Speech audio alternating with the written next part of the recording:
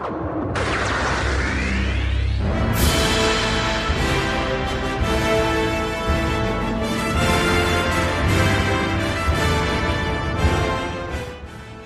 everyone and welcome to the Council of Elrond, a Lord of the Rings podcast. In today's episode we are going to deconstruct the Battle of Helm's Deep and talk about what makes this battle stand out from any others in film and television history. We'll also be talking some Game of Thrones and behind the scene facts on the famous Battle of the Hornburg. I am your host Dave, and with me as per usual is my co-host and fellow Melonhead, Johnny. So get the women and children into the caves and prepare for battle.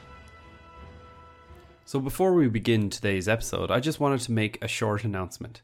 As you may or may not know, myself and Johnny work regular jobs, and working on this podcast takes up hours and hours of our free time. And even though we've been having such a great time and loving the feedback and the interaction, it's just not sustainable forever.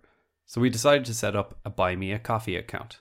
It's very similar to Patreon, but you can make a one-time donation too. It's very easy to use and you don't need to set up an account. If you do feel like sending a little donation as a thank you, or even by supporting us on an ongoing monthly basis, you can do so there, by sending us the equivalent of a cup of coffee, or 2 or 3, but that's up to you. There will be a link in the podcast description, or you can just search buymeacoffee.com/themelonheads. And remember, that's melon with 2 L's. Thank you all so much for listening again. Now, on to the episode. Also, just a little disclaimer. We had a little bit of technical difficulty on Johnny's microphone for this episode, but not to worry, the content is as good as ever. So now let's really get on to the episode. So it begins. Helm's Deep can stand alone as a self-contained story and battle, but is also a critical part of something bigger, and being the middle movie in the trilogy, it does an amazing job giving us a satisfying conclusion to a sequel without needing a giant cliffhanger. So, some of the things that make the Battle of Helm's Deep great. First of all, I want to talk about the use of sound. So if we compare it to other movies such as Sergio Leone's Once Upon a Time in the West, they use, which is an old school Western, it uses long silences and stares, and, there's kind of no sound to a build up to like a shootout. So spare Foley sound effects like squeaking doors and, rustling of the wind and things like that. The reason the use of silence is so good in Western is the contrast between silence and a shootout. And I suppose we'll probably be talking a good bit about contrast in this episode. So similar to a full-scale battle like Helm's Deep, the contrast between silence and the roaring, stomping Uruk-hai makes the viewer at least feel nervous at first as they anticipate the worst, and then on high alert as the Uruk-hai attack. Yeah, and we actually see that in loads of different parts of Lord of the Rings, where we've spoken about it before on the podcast as well, where very often when there's some kind of explosions, like when we see when the Tower of Barad-dûr explodes, very often there can be this kind of little moment of silence just before the big explosion. And actually, I noticed it recently when I was watching The Return of the King in the battle on the Pelennor Fields when they were charging against the Mumakil, and it was like the very first impact against the Mumakil. There was just like this a big loud noise. There's the whole orchestra playing, and then suddenly just everything cuts out and it's complete silence.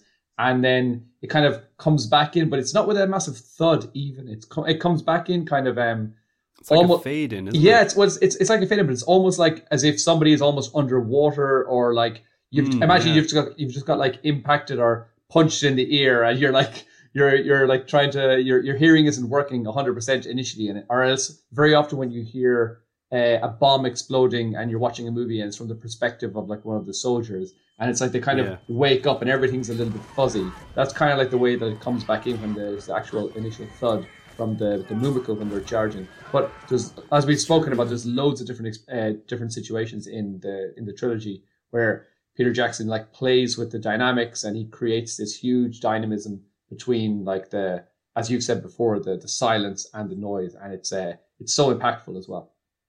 Yeah, didn't we talk about that on our favorites episode with the warg scene? I think that was in our favorites episodes. There was a little bit of a silence just before they had a big clash. That's right, yeah. And exactly. we mentioned the same thing being used in Narnia as well. But yeah, I think it's more discreet in Peter Jackson's. I kind of forgot about that Mumakil clash. Yeah, it's not. Yeah, exactly. I think when you said not as obvious. Yeah, I think when you said about them, you mentioned that in the Narnia movies, and then I realized I didn't remember anything about the Narnia movies, so I went back and watched them actually afterwards, and I did.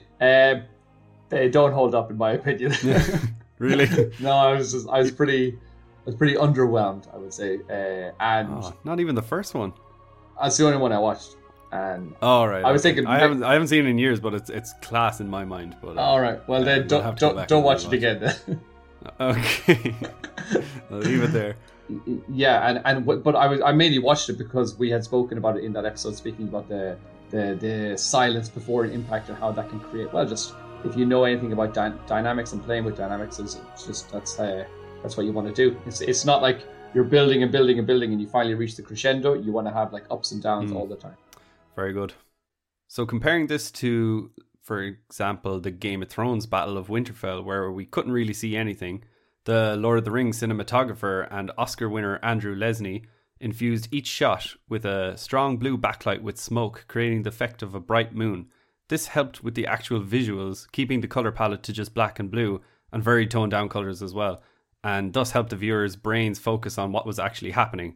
In comparison, the Battle of Winterfell was only lit by fire arrows, fire torches, and every so often some dragon fire as well. But the colour palette for them was black, grey and orange, and those flames didn't illuminate the shots like the moon backlight for Helm's Deep did. It was just, we talked about this before as well, where we did. It mightn't be ultra realistic, but it helps the viewer see what's going on, and we never thought it wasn't realistic. I don't know. You said that in the last podcast as well, that maybe you've seen like a lot of online complaints of people saying, "Oh, it looks blue and it doesn't look real."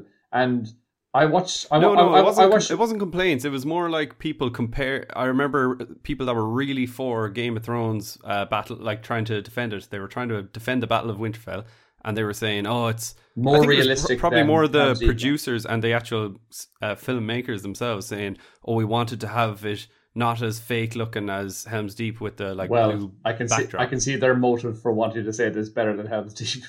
Well, exactly. But when I've gone back and watched it since I've watched it since we did that podcast, and I was looking out for that specifically to see if it looked kind of a little bit too blue or anything like that. But I just think it looks brilliant. I just think it looks it's so clear. It just looks like a really well shot nighttime scene, and I can't see any fault with the lighting. Yeah. And No, there isn't any fault. I think it's unnatural a little bit, and there are scenes like when Gimli, for instance, jumps off the wall and lands on the Uruk-hai. If you just like pause it at that scene, you can kind of see smoke and blue light, and maybe if you were just to look at that one image, it does kind of look like there was a big giant blue light behind the wall shining on the smoke, but the viewers don't notice it, and that's the main thing, and that's what helps everyone enjoy the battle. Yeah, I can't tell you how many times I've watched that movie, and I've never at any moment been like, "Oh, this is a bit too blue for me." Although I've never watched the I've never watched the Blu-ray version. I'm not saying Blu-ray because it got blue, but I think maybe some people have said that on the Blu-ray version, maybe the colors got changed a little bit and they kind of maybe messed it up a little bit. I'm not sure if they spoke specifically about... Is this the Blu-ray or the 4K one?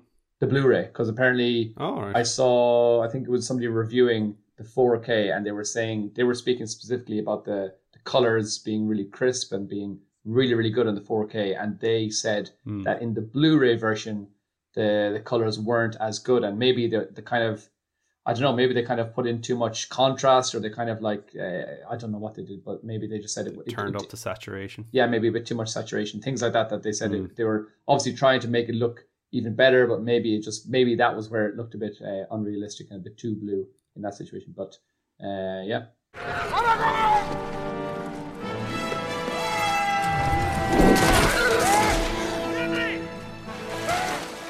Just to speak on the Battle of Winterfell for a moment, a lot of people considered this battle to fall flat in comparison to other Game of Thrones battles such as Hardhome and Battle of the Bastards, and definitely in comparison to battles such as Helm's Deep and Minas Tirith. The classic formula when facing endless enemies is and should always be the same. For example, Helm's Deep, at dawn, look to the east. The plan is to survive, buy time for Gandalf. At Minas Tirith, the plan is survive, buy time for Rohan to show up. In Avengers Endgame, the plan is to survive, buy time to discombobulate the Mind Stone. And at Hardhome, the plan is survive, buy time to evacuate the village. Which one is Hardhome? Hardhome is, do you remember the first time we really see all the like the dragons? The like when no the No, that was High Garden. Never mind. The first time the White Walkers attack the village, and there's like loads of zombies with them, and they're like breaking through the gate. Yeah. And remember, they have that big standoff where John is looking back at the. Yeah, it's beyond the wall. Like. Yeah, it's beyond the wall. Yeah, it's the first time that you see the Night King like raise up all the people from the dead, and it's pretty cool. Sorry, I was completely thinking of the one where Jaime has his standoff with Daenerys, and he like charges at her on his horse, and then Bronn has to like. That was dope. Dive at him, and, like that was pretty class. Although class. We was already on his kind of like downward spiral at that stage, but I remember that episode. That was class. I still remember that was season 7, I believe, and this is when people were saying the show was crap. But I just remember after that episode, my heart was in my mouth, and I was like, "How can anyone hate this show?" That episode was really, really good. I remember that specifically. But without this classic formula, the victory feels hollow and unearned, unless there's some other clever writing being done. But the Battle of Winterfell didn't really have any of that. The plan was just survive and, I don't know, get lucky and hope the Night King exposes himself before the humans are all dead.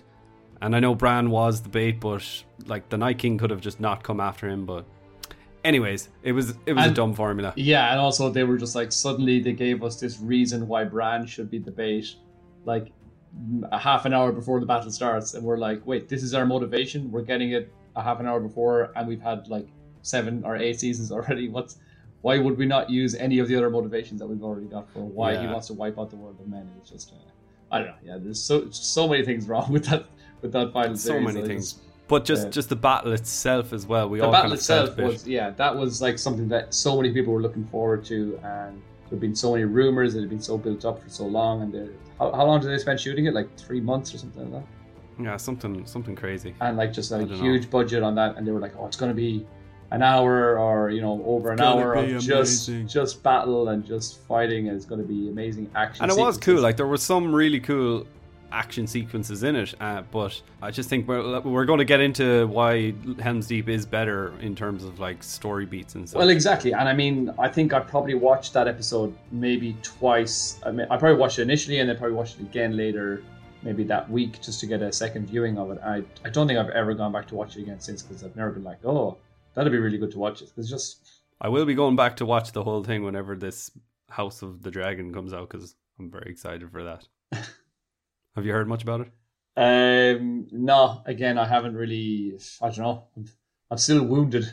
I know the wound is still great. It's been like 2 years that I'm like sort of just like, oh, I don't trust Game of Thrones anymore. I think the good thing is though that Game of Thrones never had its final 2 books out before the show finished. We all knew that, and we all know that was like one of the massive reasons for the slump. And of course, then Dave and what was his name, Dan and Dave or whatever. Was it DB Wise or? Yeah. What the hell were those guys' names?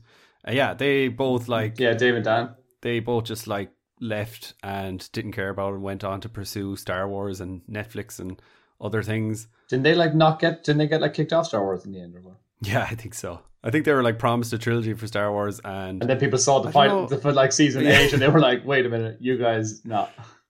Ironic. They left to do that and now they're not getting it. Yeah, I don't know, man. They definitely are. They went from being like some of the most loved and respected producers in Hollywood by like everyone in the world, and then suddenly within 2 seasons, everyone's like, we hate these guys. Ironic. But I do have faith in this House of the Dragon because I think it's fully written. There's all the backstory is there. So I did, and I've heard. I did hear a couple of things. I heard that like. What's his name? G.R. Martin? J.R.R. Martin? George or Ronald Rule. Exactly. Ronald Rule Martin.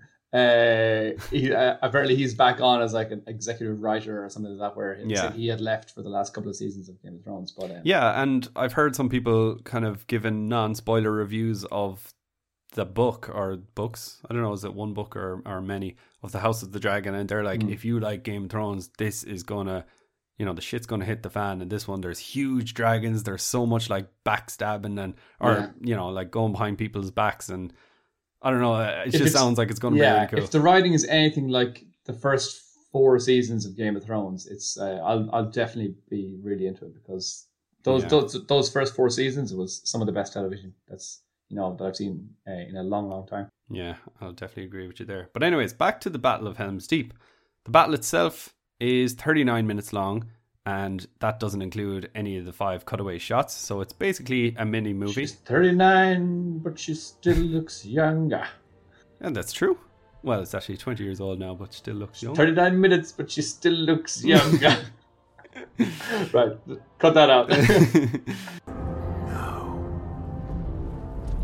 And like you said before on a previous podcast with the hero's journey, it really needs this because of the length of the battle itself, the ups and downs, dramatic effects, and all the story beats, etc.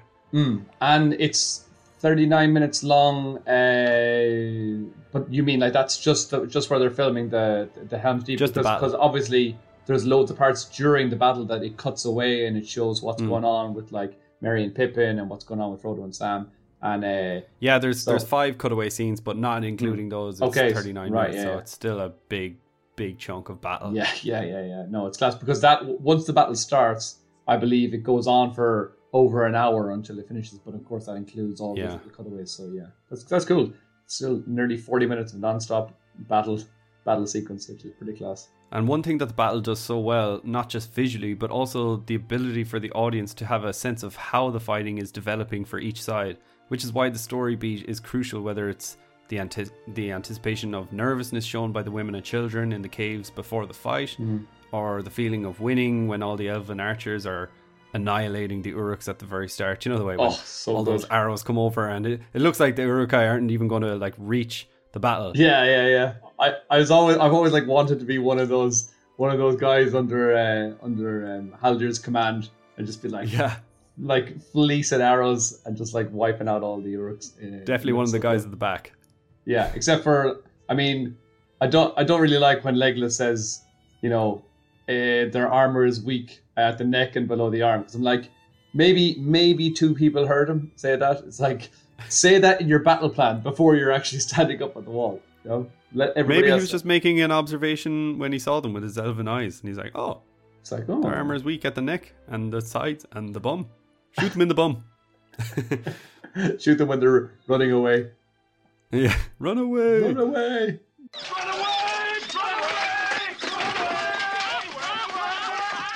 But then there's the feeling of vulnerability when the Uruks blow up the Deeping Wall and ram the gate. And then finally the feeling of hope when the riders charge out of the Hornburg. So there's an emotional weight to every scene, and it is in itself a story being told. And this is also aided by the amazing score of Howard Shore. As you know, each part when there's like a negative thing happening, you hear that boom, boom, boom, and then something good happens and the heroic music comes in. We've spoken about this before on this podcast as well, but I think I shouted it out before as well, and I'm going to forget the name. A guy on YouTube called Listening In. Yes, thank you. And I think I shouted out one of his episodes before. I think he has 3 episodes where he goes into Howard Shore and Lord of the Rings. And in one of the episodes, he explains kind of the way that the music flows through the scene of the Battle of Helm's Deep. And there's like the main theme, and then there's the theme of the Uruks. And then when, for example, when Legolas slides down the stairs on his shield, just what's it called? Like the Fellowship theme. Then the Fellowship theme just rings out for about 5 seconds. Just it cuts through, and then it goes back to whatever it was before. So Howard Shore was just like a master of like manipulating the music and the theme, and just kind of adding in like, I think we spoke about this before, you and me, maybe not on a podcast, but just how, like, I wonder what the order is, as in if maybe Howard Shore, if he even has any sort of say with Peter Jackson of where they should cut to a reaction. For example, when the music is playing in a certain way, and then suddenly it changes and it goes like into this kind of like nervous feeling, and it shows you a close-up of some women in the cave and they're reacting, and you're kind of going, who did it first? Was it like Peter Jackson just said, you need to fit this music into the film, or did Howard Shore like say, okay, because I don't know, maybe because Howard Shore obviously is such a big name, maybe Peter Jackson would actually take on board some of his advice and say, and if he creates the music and he says to Peter Jackson, maybe at this point it would be a good idea to put in an image of somebody who's a bit terrified or whatever. Not just direct the entire 39 minutes of the battle, but, you know, maybe like small little shots here and there. He might actually have some say in the matter, but I've no idea. Well, what I would imagine is that Peter Jackson has filmed everything, and he knows he's directed every single thing the way he wants it, and he's like, right, I'm going to have first of all let's say the elves shooting, and then the ladders come up, and then the Uruk-hai are going to shoot back, and Howard Shore is like, okay, I'm going to write music over this, and he's like, right, so Peter, if possible, if this scene that of the elves shooting first is going to be 8 seconds long, then make sure that it's 8 seconds and not 9 seconds. And like, if you have an extra second, cut it off at the beginning or at the end. And then I'm going to go into, the next scene, which is 4 seconds. And that's the music is going to change a little bit. And Peter's like, oh, but I want this, I took a 12-second shot of this. And he's like, okay, but either make it 4 or 8. Do you know, that kind of way? Yeah. So has to work musically. But I don't know. That's just my guess. Yeah, because obviously music is very rhythmic, and so you can't just be like cutting out like a half a second here or whatever. So, but I still also think that maybe we could be completely wrong, and it could be just that Peter Jackson has everything completely shot and done with no music, and he just gives that to Howard Shore and says, "Do with this what you will," and Howard Shore just goes, "Boom." Yeah, I don't know though. I know, because it just seems like such a difficult task, but I think that Howard Shore is probably just such a genius that he's able to do that. He's up to the task. But like things like the Legless Shield thing, that like the way the music comes in, bum, bum, bum, bum, bum, bum, bum, like it comes in really quick, and it has to be that amount of time. It can't, like, if Peter Jackson wanted to make that scene 10 seconds when the music only fills up about 5 seconds or 6 seconds, I don't know what it is, but there's no way they would have to be talking together. Well, imagine Legolas slides down the stairs, and imagine that scene took 6 seconds and the theme was 4 seconds. It wouldn't feel out of place if you saw Legolas for the first second and there's no music, and then there's no music in the last second either. So I think the way he just puts it in, you just see, oh, it's so cool that we can hear the Fellowship theme while Legolas is doing this. We don't think it starts exactly when Legolas is shown, and then it ends as soon as it goes to something else. So I think it's probably not as exact second by second as maybe we're thinking, but it just feels like that to the viewer. Maybe. And if anybody knows, please let us know. If anyone's like worked on a movie as, I don't know, a musical director or something. I don't know. That'd be class. Just worked on a movie in general. Yeah. Just please let us know how it works. I'd love to know that. That'd be so, I don't know. I've always just had these kind of like questions, and I don't know where to go. I don't know who's going to tell me. So please, if any of our listeners know anything about that, we have no idea. So as you can obviously tell, as you can hear, questions that need answering. Let this be the hour when we draw swords together. So many movies and stories follow the same formula of an inciting incident, growing obstacles, mini triumphs, and finally a climax when all hope is lost. So the story of the battle is told like any normal story with an inciting incident. So the first arrow shot by that guy with only one eye. Then we've got the growing obstacles such as, ladders and ballistas, the explosion, Haldir's death, the gate breach, and that's when you hear all the music like ba ba ba ba ba ba. And then we've got like mini triumphs such as Legolas's shield skating, which we just talked about, and Aragorn and Gimli's jump to the bridge to fight, and you notice the triumphant Fellowship heroic music. And then finally the heroic charge out and Gandalf's arrival when it seems that the heroes are cornered and all hope is lost. And even King Theoden, who is known for inspiring hope, cannot see past the death and destruction and merely charges out for death and glory. What can man do against such reckless hate? I think I have to call you out, because I think the guy that shoots the first arrow at Helm's Deep is not the guy with one eye. The guy with one eye is the guy that spins around and shouts like fire, and then and that's at a different stage. But you are correct. Yeah, it's just some owl lad who's just a bit trigger happy. And what a shot as well. Yeah, no, he just seems a little bit like kind of fidgety. He reminds me of Granny when she's pouring my cup of tea or something. Well, he's just old and timid. And like, have you ever shot a bow and arrow? When you pull back that string, the tension that's in it is like, you need to be pretty fit and in good nick. You need to be in good physical shape to be able to hold that. I've shot bows and arrows with you. You sure have. I shot them at you. I had to watch me back. You have to watch your arse. It's big enough. Yeah, no, but that guy, whenever I watch that scene of that old guy and he lets loose on that first arrow, I'm always thinking like that's an incredible shot, especially after Legolas had just said like, they get them in the neck or get them under the arm. Right in the neck, yeah. And he gets them right in the neck. And I'm always like, how is everybody not like applauding that and be like, dude, what a shot? Because I always thought it'd be so funny if like he accidentally like, lets go of his bow and arrow and the arrow just drops short and just like hits the ground. Just hits absolutely nobody. And everyone's just like, what the hell? All the Uruk-hai are like, what the hell was that?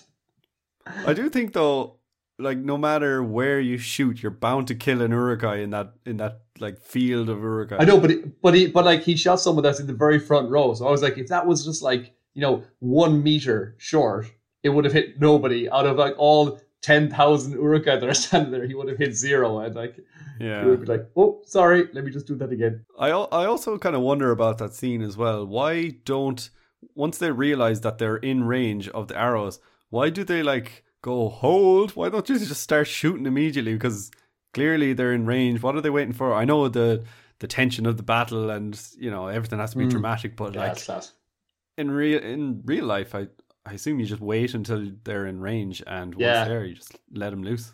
Yeah, I don't know. They were. I don't know. It was weird. Yeah, it was almost like letting them do their little like fear hack. Yeah, because I was just about to say it's like when you're watching New Zealand playing rugby, and like the other team have to respect the haka and have to watch it, or like let them do it, and it's quite intimidating, and it can get into the heads of the other team. But in a battle like at Helm's Deep, there's no like there's no rule saying you need to wait, and then the referee would blow the whistle and say, okay, you can go now. But so I was just like, I agree with you. Once they're in range, just let loose. Go at them. Do you know why they actually started doing that big like smashing the pikes on the ground? I think while they were filming, there was a couple of obviously New Zealander extras, and they were just like waiting around. And I think they're also used to doing the haka, and they were kind of doing this thing with the pikes while they were waiting offset. And Peter Jackson just loved it so much, he was like, "Yeah, get that in." Oh man, the New Zealand haka is so cool. I used to live in Australia, and I had a couple of mates that were Kiwis, and whenever we would go out for like nights out or something like that, we'd have a few beers in the house before we went out. And sometimes after like 2 or 3 beers, like the Kiwi guys would always start doing hakas and like take the shirts off and do the haka in the house. And like all of the rest of us were just like kind of going, please do a haka. They were like, all right, okay. And it's so cool. Hakuna Matata. So much death. What can men do against such reckless hate?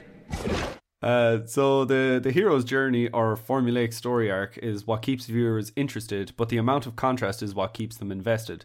So there are close-up hand-to-hand combat shots, contrasting with sweeping crane shots of the whole battle.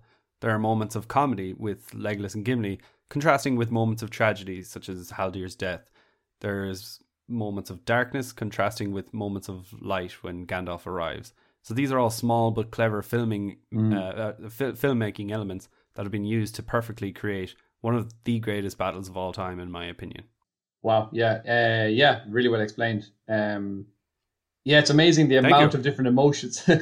It's amazing the amount of different emotions that you can fit into one battle. And like you said, there's moments where it's like heartbreaking, where you see Haldir dying. Other moments at the very beginning where Legolas and Gimli are joking about, he needs to get him a box. 2 already. And their little competition counting all the kills. That's just a humorous idea as well. And it kind of takes away the kind of tension for at least a couple of seconds where you're kind of going, they're in control. They're just like getting their kill counts up, so they're fine. But then there are other, just a lot of ups and downs. And that's just good. It's just good writing. I do think one of the funniest things in that battle is probably when Gimli and Legolas are counting their kills, but then when Gimli's like up on top of 21, 22. Yeah, and you just hear him echoing over the whole battle. That must be terrifying for the Uruk-hai. They're like, he's killed 22 already. Oh my god. I love the way he's just standing there as well, like ladder on each side of him. He's like, and, like, there's nothing you can do. Like, there's just a little dwarf up there killing all of our men. Yeah, exactly. That's like, I mean, if they had that entire top of the deeping wall, just all dwarves standing on the top of that wall, there was no way any Uruk-hai were getting up there. Like, why didn't they think of that? Exactly. That's brilliant. I always find it funny then as well how Legolas had like 17 kills when Gimli had 2. Like, he had 17 kills. about 30 seconds into the battle, and then the next day they're doing like their final count, and he's got a couple more. He's got 20 something more. No, he's got 42. Is Legolas's final count, and whereas Gimli has 43. Yeah, and I'm like, what, Legolas? Did you go for a nap or something? Like, what happened? Because I'm like, Legolas, are you lying to yourself? Because I seen you kill more than 43 exactly in that battle alone. Like, yeah, for sure. Sure, just shooting that ladder and knocking all them. Does that still only count as one? Still only counts as one. Yeah. He killed at least 100 Uruk-hai there. Yeah, exactly. Yeah, and that was after he'd already killed 17. So yeah, I agree. I don't know. I think he's just being modest. Being modest, yeah. Final count, 42. Yeah, it's just a really cool battle. Yeah, I mean, I really love a lot of it. I really love a lot of Gimli's involvement in that battle as well. I kind of, obviously we know that Gimli provides a lot of comedy, and I know a lot of people kind of don't like that Gimli. They think that it's kind of like disrespectful of Gimli or something like that. But I don't think that. I don't think there's anything disrespectful about his kind of comedic element in it. I think that's just like one part of his personality. But then also in that in that scene where you mentioned it earlier, where Gimli jumps off the wall to try and save Aragorn. That really shows you Gimli's true qualities and his true character as well. His heroism. He jumps straight into like I don't know. There's probably about 50 Uruk-hai just there, and he just jumps straight in without a concern for his own well-being, just because he's like, well, obviously I'm going to do this because my mate Aragorn's in trouble there, so why wouldn't I?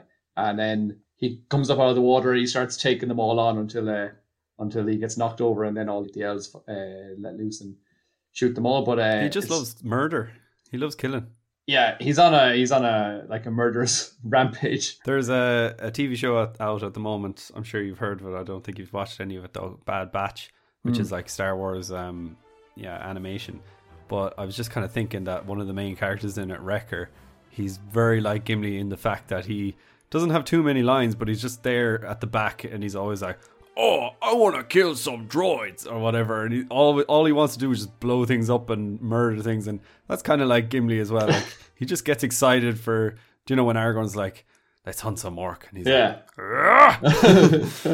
and he's like that. His moments to shine are just like whenever someone mentions like killing or I don't know, anything of that category. It's definitely his favorite pastime, just like murder and blood sport. Imagine seeing his CV. I outscored a pointy-eared elvish prince. That's his thing. Like he's just all he's obsessed with is getting his kill count up, and he probably just wants to like beat Rambo's kill count in like First Blood. It's like, right, First Blood. How many kills did you get? I'm going to do better. Listen, if you ever need anybody murdered, please give me a call. You're I'm very giving him discreet. a card? I have no code of ethics. I will kill anyone, anywhere. Children, animals, old people, doesn't matter. I just love killing. So a couple of things about the Battle of Helm's Deep. I just want to ask you a couple of questions here. So first of all, the good guys are the Rohirrim and elves.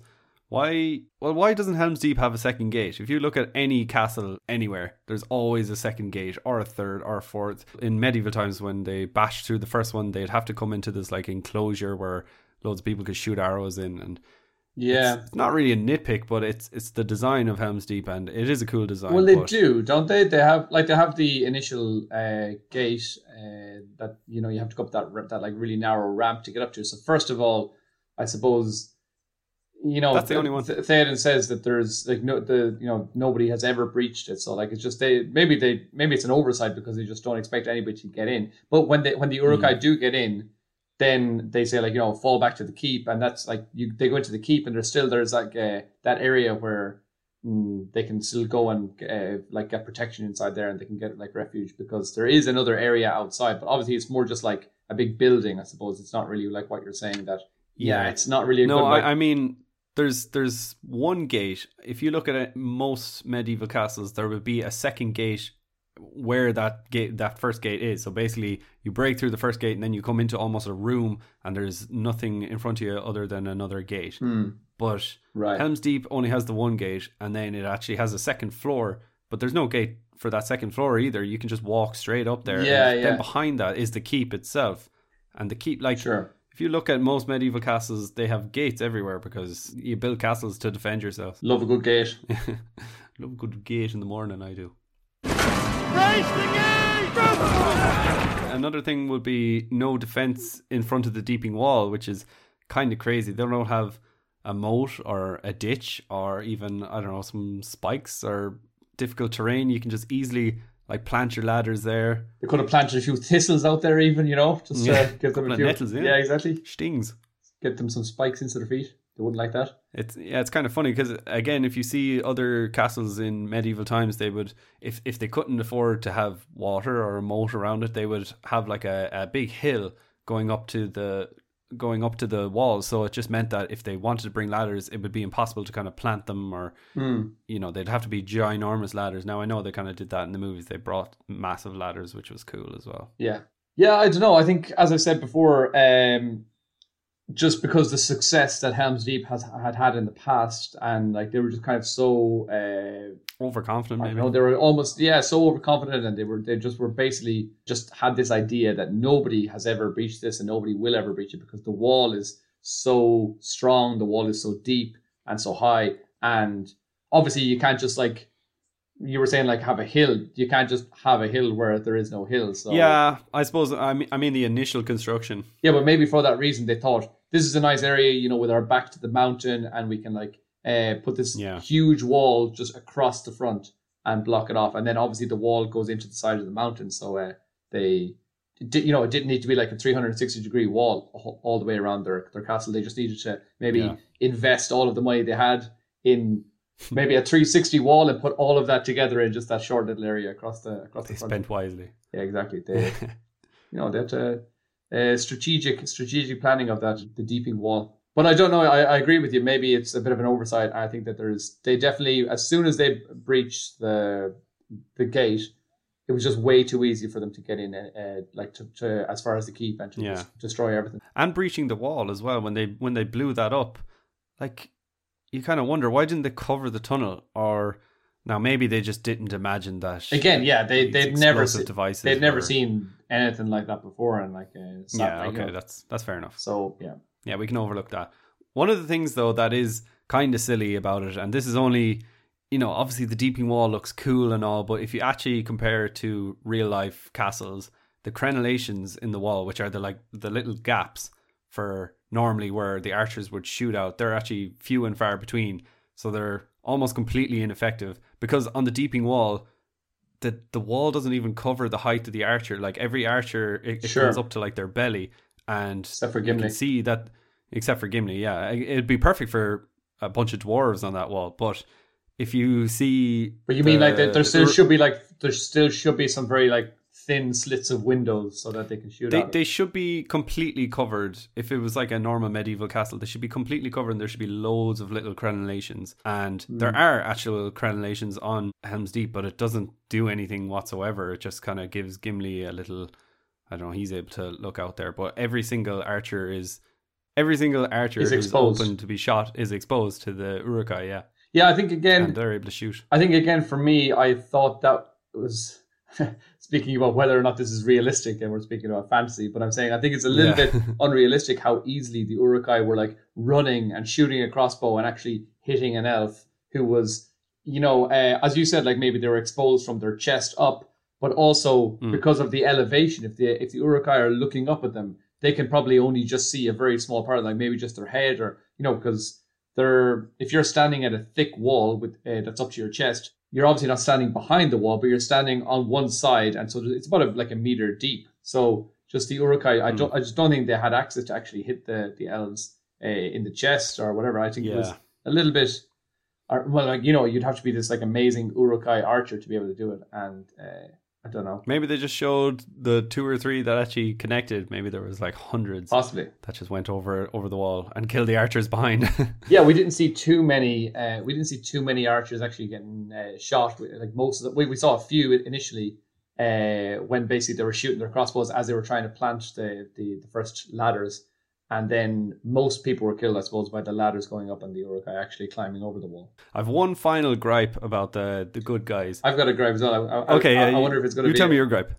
My gripe is with Aragorn and Gimli put their lives on the line, put their bodies on the line, and they go out and they absolutely wipe out all of the Uruk-hai that are charging the gate. And they do that. They hold off again, like you were speaking about. What's the purpose of this? To get time to give somebody else time for whatever they need to do. And what was the purpose of that? It was to give Theoden and the other Rohirrim time to rebuild the gate and to put that barricade again in place.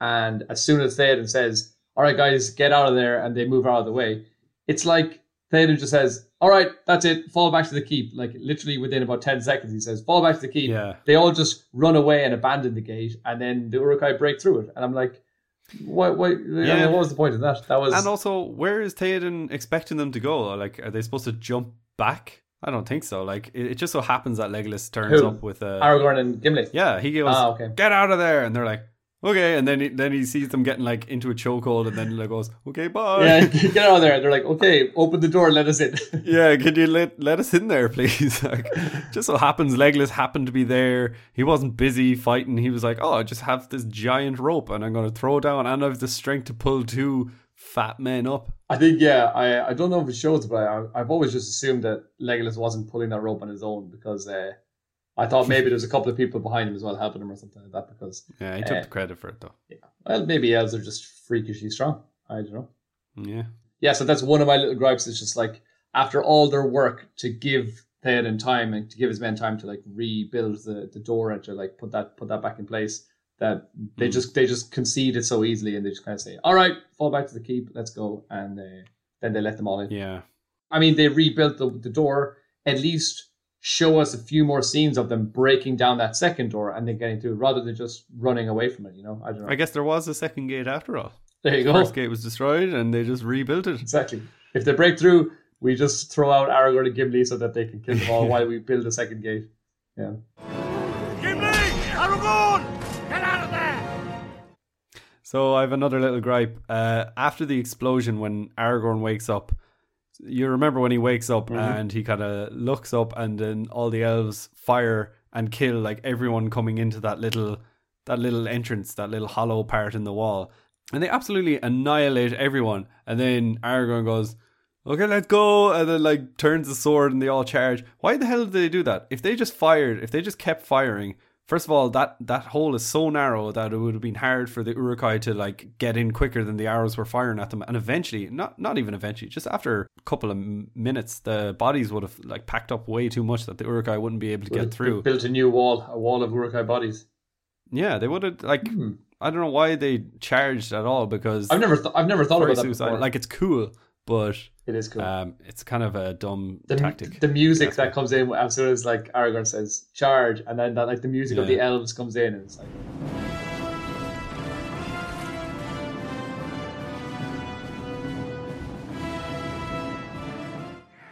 Yeah, I don't know really. Maybe they were out of arrows. Who knows? Maybe, yeah. They all used their final arrow. Exactly. Also, Gimli was still underwater at that time. That is true, yeah. When Aragorn was probably trying to save him. Yeah, he was like, we need to not just stand back and shoot, we need to actually get there and get Gimli out, because Gimli had just saved his life.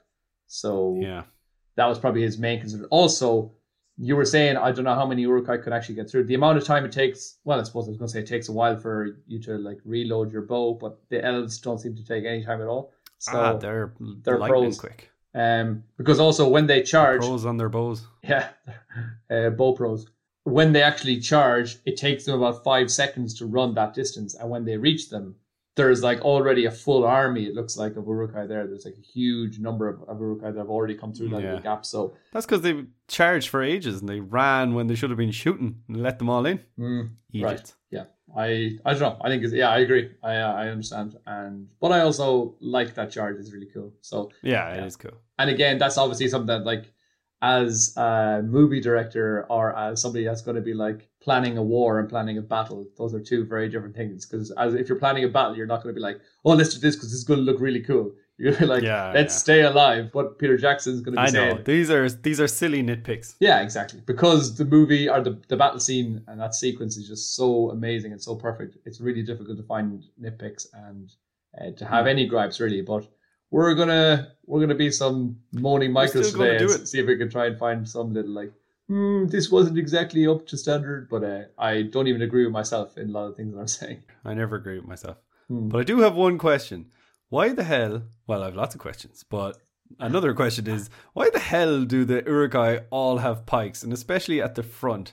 Like, I know it's intimidating and such, but I think there's probably a pike for every single Urukai. And like when they run to the front and like put up the ladders, is there just like mountains of pikes just left at the floor so that the Urukai can run up? And what the hell is the point of that? Like at the front, maybe they should have had loads of like shields. Do we see any Urukai using pikes? Do we see them using them apart from just like, you know? Yeah, we see them when, for example, after the explosion, when they come in through that little gap. They're all, like, yeah. And then of course when Gandalf arrives. Yeah, exactly. And also, they get that one elf who just like when they charge and Aragorn like swings his sword and like knocks the pikes all the way, and then one other elf just like runs straight into the pikes. You gotta go, oh, that's gross. Maybe that was because Aragorn moved a pike out of his way and it went into the way of the other elf, and you're like, Aragorn just somehow was he second degree murder maybe, where he didn't intend on killing that elf, but he got him. Deflected. Assist. Unintentionally, yeah. Like, I think most of the Urukai at the front anyways, they should have had shields, like lots of big shields to stop the arrows coming through, and maybe some archers. They're probably thinking like, look, sure, we've got enough of us. The guys at the front will be the shields for the people at the back. And that's true. And there weren't archers because that's not their style, but they did have crossbows. That's what I mean. Crossbowmen, like. Yeah, they had a few of them. I think it was just the intention was just it was, and again they didn't want to like stand back and have like a archery battle because they had no protection. So I suppose the idea was just charge, get to the wall, get the ladders up, and get over that wall. And we're going to lose loads of people from the front row, so the people from the back are going to have to just kind of take over. And yeah. I don't know if you see any moments where they're putting the ladders down and they're just dead bodies everywhere, which maybe would have been they're more just realistic. Like ramming the ladders into the dead Urukai. They're slipping. This ladder is a bit unstable. It's a bit wobbly here. What's going on? They're like, yeah, it's on top of like that Uruk's head. And you're like, all right, okay, fair enough. Well, one side of it is on 10 Urukai and the other is only on 8. Exactly. We need to kill 2 more Urukai and stick them under this one. Throw them under. They didn't need ladders. They just needed. You've got a wobbly table and you're in the pub and you have to get like a beer mat and like fold it over a couple of times and like stick it under one side to level it out. Like they're like doing that with their ladders. Let's just get 2 more bodies and stick it under this side of the ladder, and who volunteers? That'll level it out. Yeah, get a few berserkers. They're happy to kill themselves. Pikes in front, archers behind. I was just thinking as well, the guys at the back must have been having a great time. Like they didn't get to see any action at all. Like they just kind of were waiting, and then eventually it was like daytime, and someone's like, "We're running away now." What? We're running away? Oh yeah, we're running into the forest. Okay, run. There's so many of them. Like. It's kind of like in Life of Brian when they're listening to Jesus' speech. The Chinese whispers. They're listening to Jesus' speech, and he's like so far away. They're like, "What? What's he saying? Speak up! Speak up!" Blessed are the cheesemakers. Yeah. Blessed are the Greek. What? The Greek? No, the meat. Yeah. It's like, oh, that's nice. Oh yeah, it's good for them. They never get anything. So yeah, maybe that's what the Uruk were like. That were down the back. They were like, what's going on? I can't see anything. Would you like me to find you a box? I think it was blessed are the cheesemakers. What's so special about the cheesemakers? Well, obviously, it's not meant to be taken literally. It refers to any manufacturers of dairy products. So this is a section called Keep It Secret, where we do the exact opposite, where we disclose secrets from behind the scenes from the filming of Lord of the Rings. So, first question I put to you, Jonathan. Mm-hmm. How long did they spend filming this, the Battle of Helm's Deep? I think when we were speaking earlier about the battle for Winterfell, I think I said something like 3 months for that scene. I think this one was definitely a lot shorter than that. I don't know, maybe I'm confusing them up, and maybe this one was 3 months, but I think it was probably not so long. I think it was probably about, 3 weeks or something like that of like night scenes, or I don't know. I've definitely heard it, but I have not stored that information in my brain. Well, you can store it now because it actually took 3 months of night shoots there and then go. 1 month of day shoots filming this. So 4 months in total. Right. So when I said earlier, when we were speaking about the Battle of Winterfell, 3 months, obviously I had that number in my head because I had that length of time in my head because of I think it is similar for that as well. Is it? Yeah. I think it is like 3 or 4 months. I can't remember. But I don't. somebody knows, let but us know. if I remember a number like 3 months for one reason, I've definitely. I don't know if I've ever even seen the making of the Battle of Winterfell, but I've seen the making of Helm's Deep loads of times. So that's definitely where I got that figure from earlier on. So yeah, that's why. Yeah, 4 months total, but 3 months of night shoots. 4 months total. Wow. And day shoots. 1 month. For what? For like the final for all scenes? I assume so. Like the morning. The morning, Gandalf's charge, all that kind of stuff. Right. Yeah. But the filming of Helm's Deep was extremely complicated and went on for so long that all the extras were given T-shirts that read "I survived Helm's Deep." So they had to like section some people off to the dead people, and just so that they wouldn't reuse extras again. Yeah.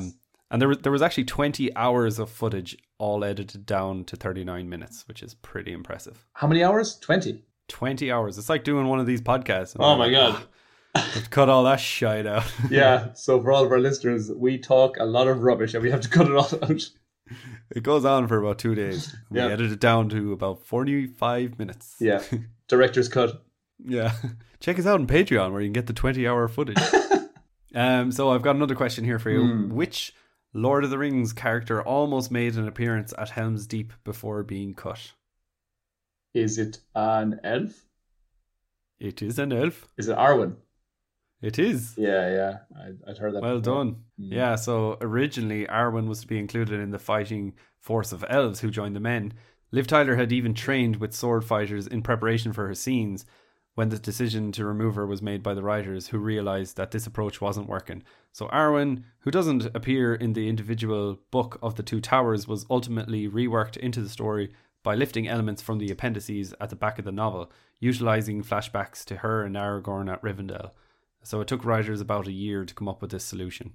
But I think there actually are some like behind the scenes, like extra cut things, like deleted scenes of her being there for the planning of the battle and all that, which is cool. Yeah, exactly. That would have been really cool. Again, I think people would have been kind of angry at Arwen showing up again and taking another role that whatever she wasn't, like, as in people are already annoyed enough at how she was the one who rescued Frodo like instead of Glorfindel, and like took him to Rivendell, and then was there when the Nazgul were washed away in the river. So people are already annoyed enough about that. Like, I mean, I don't care about that. I think that was cool. And as we've said many times before, we saw the movies before we read the book, so I had no massive attachment to Glorfindel at that stage. So, but yeah, maybe people would have been a little bit irked if Arwen was just showing up again in like another part where she had no business of being. But another scene that you were saying, that maybe we don't get too many women warrior scenes, and so maybe it would have been cool to see Arwen fighting in there and in that scene. And also, I know I've seen a lot of behind the scenes footage of Éowyn fighting at Helm's Deep, and there's some really cool. You can probably find them on YouTube. There's some really cool footage of her fighting against the Uruk-hai, and at the Uruk-hai in the caves, it had made it into the caves where the women and children were, and she defended the women and children, and that obviously didn't make the final cut. But again, that would have been a really cool scene to see. Yeah, I had that down as another one, but I think there's only like a couple of seconds of footage. But yeah, they were going to include that, but they ended up cutting it, and it's not even in the extended edition, which sucks. Yeah. But I have another question here for you. Which famous historic battle does Helm's Deep reference in its numbers? When I mean numbers, I mean like the amount of men versus the amount of Uruk-hai. I have no idea. There's not even any point in me hazarding a guess. You're gonna have to let me know. No, there is. You will know this. Wait, hang on. Think about the numbers. Yeah. Is it the sound them out? Yeah. So it's the Spartans, isn't it? That's the 300. Yes, well done. This is Sparta! Yeah. I said there's absolutely no chance I'm going to get this, and I was like, oh wait a minute. Yeah, so the famous Battle of the Spartans. So that's cool. I had no idea that they had any connection. Yeah, so in the movie, Legolas talks to Aragorn about 300 men taking on 10,000 Uruk-hai, which is a reference to the Spartan battle at the Thermopylae. Thermopylae. I don't know, where 300... Thermometer, yeah, where 300 Spartans held off an invasion of 10,000 Persians. And actually, Faramir, the actor David Denham, would go on to star in the movie 300. So that's a little connection there.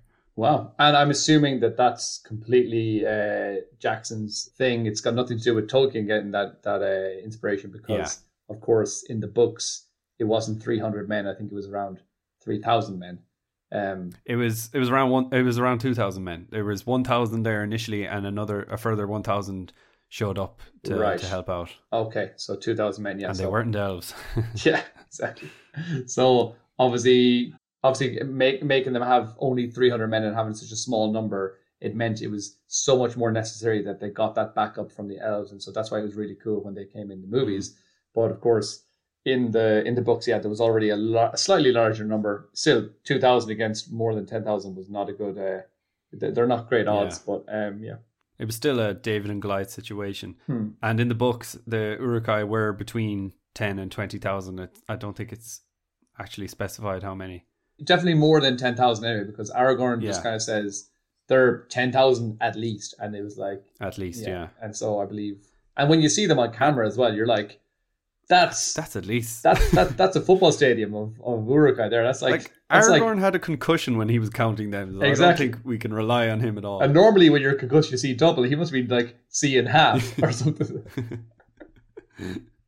And not just Uruks as well. In the book, there were orcs, there were Uruk-hai, there were half orcs, there were goblin men, and Dunlendings, which are men of Dunland. And as guardians. Yeah, as guardians of the galaxy. As Guardians of the Galaxy back together again. On the wall of Helm's Deep during the battle, a one-eyed warrior turns to the camera, who we talked about, revealing his scarred, empty socket. The performer who played him showed up as an extra, wearing an eye patch, and director Peter Jackson politely asked to see what was under the patch, and then inquired if the gentleman would be interested in appearing in the movie Sans Eye Patch. The gentleman was reluctant at first and quite self-conscious, but afterward he said the experience had made him more comfortable with his condition. Isn't that nice? Right. So is it a condition? Did he just have no eye, or had he lost it in a certain accident? Well, I suppose. I don't know, but it's a condition, isn't it? Lost it in some sort of set of circumstances. I don't know if that's called a condition. I think a condition is a word used for like a medical illness or something like that. Well, it was a word I lifted directly from IMDb. All right, well, there you go. What condition, my condition, I wanted to ask you as well, do you know how Peter Jackson created the Uruk-hai's war chants? Or like, how did he film that, or how did he get the sound for all the Uruk-hai? So what was his inspiration, or what was the actual sound, or... Yeah, exactly. How did he would have gotten a lot of people together. Do you know how he would have went about doing this? No, I don't. I've no idea. I'm just trying to think now. I think we referenced the haka earlier, and like I'm imagining he probably just got some Kiwis that were hanging around there that like could do the haka, and he was like, "Right, guys, here, grab some sticks and start banging and start shouting." And I've no idea though. I'm curious. It's actually, well, I'm kind of cheating here because it's not really for Helm's Deep. It's kind of more for the reveal of the 10,000 Uruk-hai. And what Peter Jackson did was he filled a cricket stadium full of 25,000 people, and then he led them in chanting the words Derb Gu Nash Gru Derb Gu Dash Shu. So basically he spelled it out on the Diamond Vision screen as well, and he was leading the crowd. So wow. It's kind of similar to like a Bobby McFerrin concert or something, where he's just like directing thousands of people. That's going. So cool. That'd be pretty cool. I'd love to see footage of that. I haven't seen any. Oh, that sounds incredible. And speaking of Bobby McFerrin, I've seen him more than twice live in concert. And if you ever want to go to an amazing concert experience, Bobby McFerrin is the man for you. Or go to see Peter Jackson. And you can sing Uruk chants, and that'd be pretty class as well. I'd never heard that before. That's really cool. That's a really cool fact.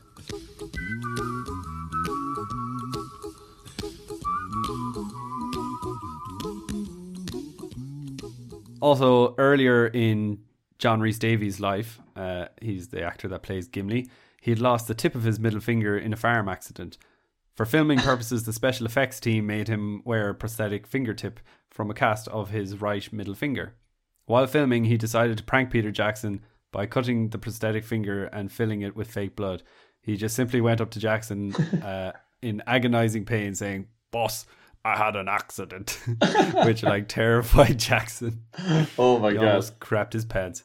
Oh man, that's like, that must have been like, that must be such like a, I don't know, a horrible feeling for a director. But like when Aragorn chipped his tooth and Viggo Mortensen chipped his tooth, and Peter Jackson was like freaking out, and I think they had to like fly in his dentist from the States or something like that, and like this, and obviously it's just this huge expense as well, because these actors are going to have huge insurance policies and things like that as well. So, and it's just, you know, your main star could be out of action for a couple of days, and that's going to be Viggo huge was cost an as well. absolute boss. I think in his situation, he was like, we've all heard how much about like legend Viggo Mortensen is anyway, and so yeah, I heard that he just took it like an absolute champ, and he was like back on set like straight away or something. So yeah, I think at first he refused to go to the dentist, and he wanted to use that pain in the scenes that he was filming for Helm's Deep. Then he was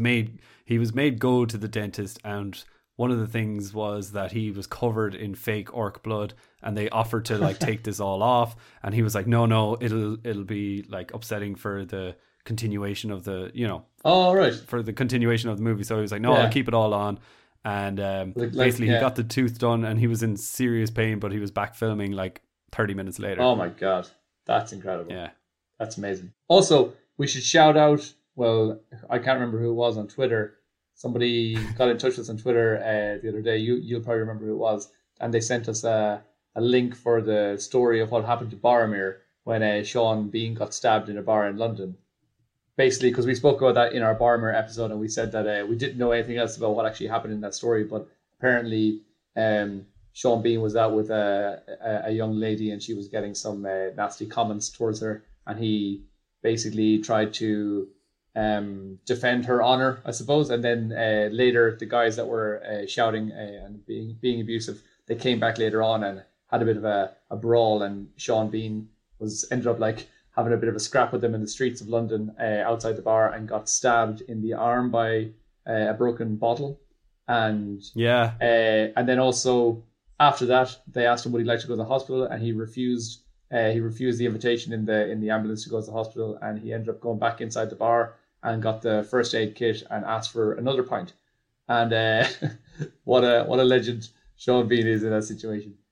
What a legend, yeah. And yeah, to shout out, that is Dakin Schultz, or at Dakin Schultz, that sent us in that.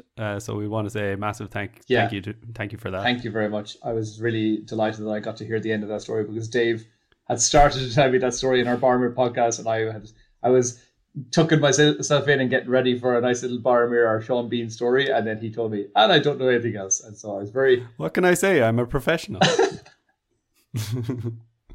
Thanks for doing my work at Dakin Schultz. Yes, thank you very much. So, well, actually, this is all part of the plan. We wanted to make you all wait a couple of weeks before you could get the end of that Boromir story. Well, there you go. We are professionals. It just means now that you have to go back and listen to that Boromir story or that Boromir episode. So there you go. Link is in the description below. Maybe not. So, also, Elijah Wood's sister, Hannah Wood, is one of the refugees in Helm's Deep, as is Henry Mortensen, which is Viggo's son. Philippa Boyens, who's come up in this podcast before, her son Callum Boyens is the boy who gives Aragorn his sword, but that isn't actually his voice in the final cut, because Callum's voice had changed by the time it came to do the looping, so a different voice was cast. I assume that he just like broke his voice or something. Well, his voice broke. You mean not that he broke his voice? Sorry. Did you not say that? No. I broke my voice. Yeah, you can say that. I don't think that's... I've never heard that before in my life. Maybe you can. I don't know. Sounds weird to me. I broke my voice. Doesn't seem like something that I do to my voice. So it sounds like something I don't know, because it only happens once. It's like I dropped my balls. Same thing. What happened? Your balls drop off? So finally, Gandalf's line near the end declaring that the battle for Helm's Deep is over and the battle for Middle-earth is about to begin is actually paraphrased from part of one of Sir Winston Churchill's most famous speeches of World War II of June 18th, 1940, where he says, The Battle of France is over. I expect the Battle of Britain is about to begin. So it's cool how it was directly lifted from there. And also, I just wanted to say one more thing about... Yeah, exactly, plagiarism.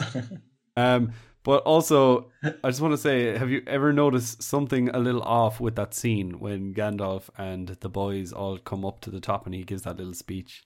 Is it with Éomer? Yes. That it's not. Yes, it's, it is. It's not. It's not him. It's the extra. Yeah, it's actually hilarious when you go back and watch this. Like, for all you guys, next time you're watching The Two Towers, just look at Éomer on the far left and you'll realise clear as day it's not Karl Urban at all. They don't even try to hide it. It's a stand-in instead. And on the audio commentary for the movie, Jackson revealed that they actually meant to digitally replace his face with Karl Urban's in post-production, but they just completely forgot. Oh, man. Yeah, I'd only heard that fact a while ago, and then I had never noticed before, but I watched The Two Towers last week. And of course, you know, I mean, it's been ages since I've seen it, so I mean, it's been a good 5 or 6 days. So that was the last time I watched it, and that was the first time that I kind of kept my eye out for that. And yeah, it's really funny. One other thing actually that's cool about Helm's Deep was I was watching an interview with Viggo Mortensen a few weeks back, and he spoke about how he has like a terrible fear of heights. Kind of like Sean Bean that we spoke about before as well. Or sorry, no, it's not. It's a fear of heights. It's that he has vertigo. Vertigo. Yeah. Vigo. Vertigo Morgenstern. Yeah. Vertigo Morgenstein.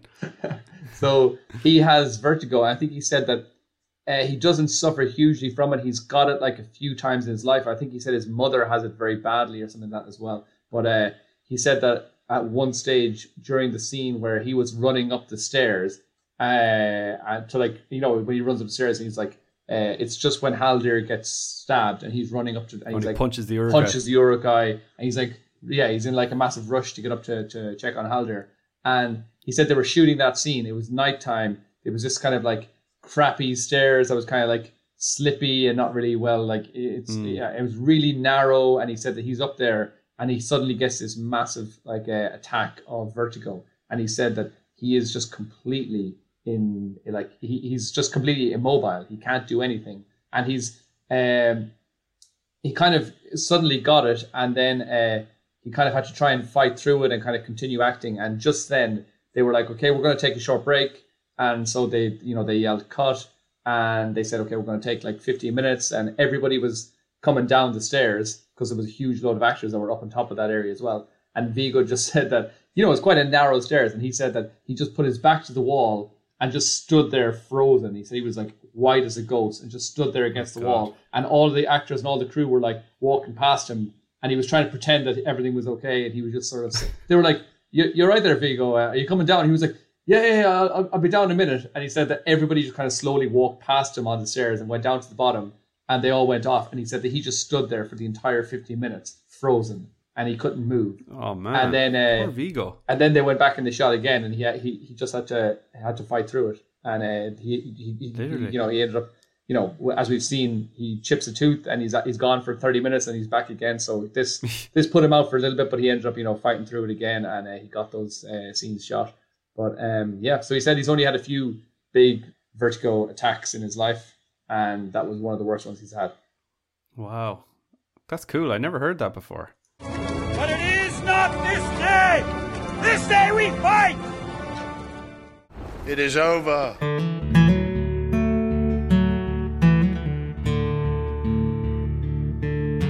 Well guys, that concludes another episode of the Council of Elrond. Again, we want to thank you all for your continued support by listening to these podcasts and by sending us messages. We are amazed by the enthusiasm you guys have shown, and we really want to keep that going. The best way to help us out is by leaving a 5-star review on Apple or Castbox or whatever platform you use. Unfortunately, Spotify doesn't have this feature, but hey, you can always share our podcast on your social media. What did you think of our breakdown of this incredible Battle of Helm's Deep? Do you have anything else to add? Again, you can let us know on our Twitter, Instagram, or our Facebook page. We'll see you next week. The episode of Helm's Deep is over, but the podcasts for more Middle-earth are about to begin.